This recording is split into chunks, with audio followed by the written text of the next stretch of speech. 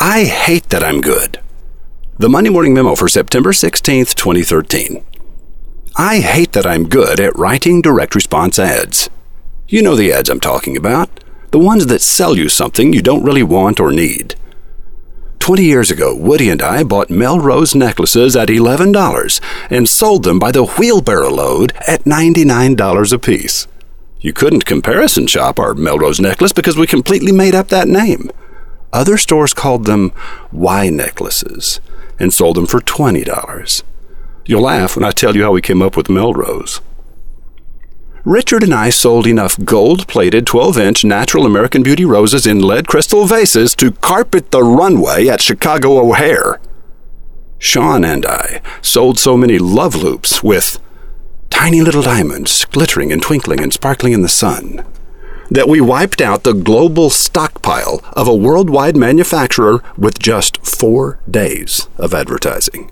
Brian and I increased the call count of his nationwide service business by 5 times the percentage he had hoped for in 2012. The secret? A direct response ad that clearly named and framed the felt need.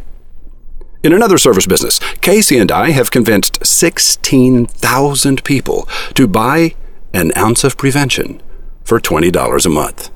Do the math, and you'll see an income approaching $4 million a year. There, I've confessed. Strangely, I don't feel any better. Yes, I'm good at writing direct response ads. No, I won't write one for you. But I'll cheerfully teach you how to do it.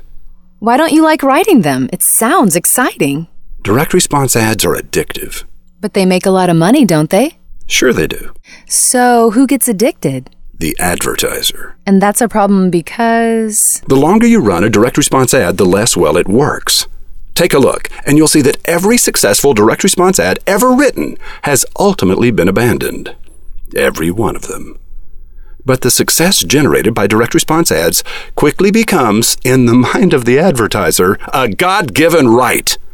Yesterday's miraculous response becomes the minimum the ad writer must now exceed. And if you exceed yesterday's miracle by only a small amount, well... You're losing your edge. That's no way for an ad writer to live, especially if you're lazy like me. Please don't think I'm whining. I'm not.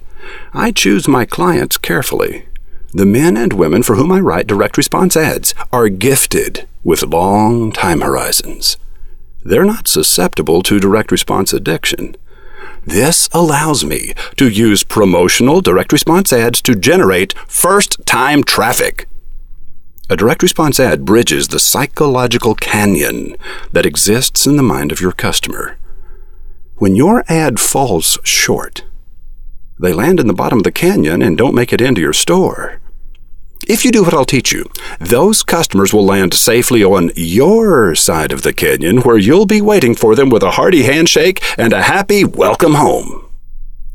Give those new customers a glowing first experience, and they'll come back to you again and again. Today's memo is both an invitation and a warning. I'm going to teach a workshop on direct response ad writing, and you're invited to register for it. The warning is this. You will probably leave this class and immediately overuse what I've taught you. If addiction was easily resisted, it wouldn't be called addiction.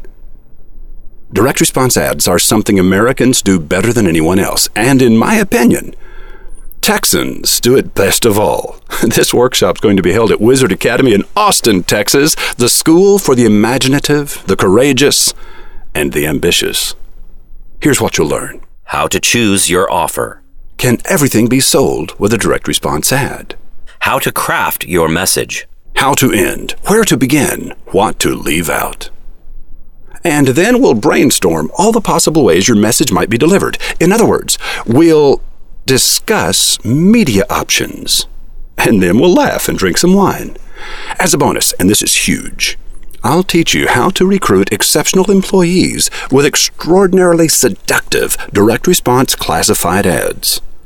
My Wizard of Ads partners already know how to craft these miracles, and not all of them are as lazy and self-accommodating as me. Here's an email Jeff Sexton received from one of his clients recently. Here's what happened. The day it came out, I had 18 phone calls. 9 of them made appointments. The other 9 were Medicare, and I don't take that insurance for a lot of reasons. Over the past 3 weeks, I've continued to have at least 3 new patients a week. I placed the vertical ad in the Healthy Idaho magazine and contracted to have it run 6 times. Bottom line is I have already paid for the ad for the year with the revenue I have generated from the first month. Thanks for your help. I hope you are enjoying this transition to summer. We're staying home for most of it, and my focus is to get my golf score into double digits. Yes, you're right. I've been using in this memo some of the techniques I'm going to teach you when you take your seat in the workshop. You're going to leave Austin with ads you've written, and you're going to be wiggling with excitement like a puppy. Please don't wet the carpet. Gosh, that was tacky. I wish I could take it back. Here's how I'll make it up to you. I'll show you the direct response ad Jeff Sexton wrote for his client, a family nurse practitioner. Just go to mondaymorningmemo.com and look for the memo in the archives for September 16th, 2013. Come to Austin, and I'll teach you things that are illegal in 7 states and under investigation in 19 more. Okay, I made that bit up. None of this stuff is illegal. It's just addictive. Roy H. Williams.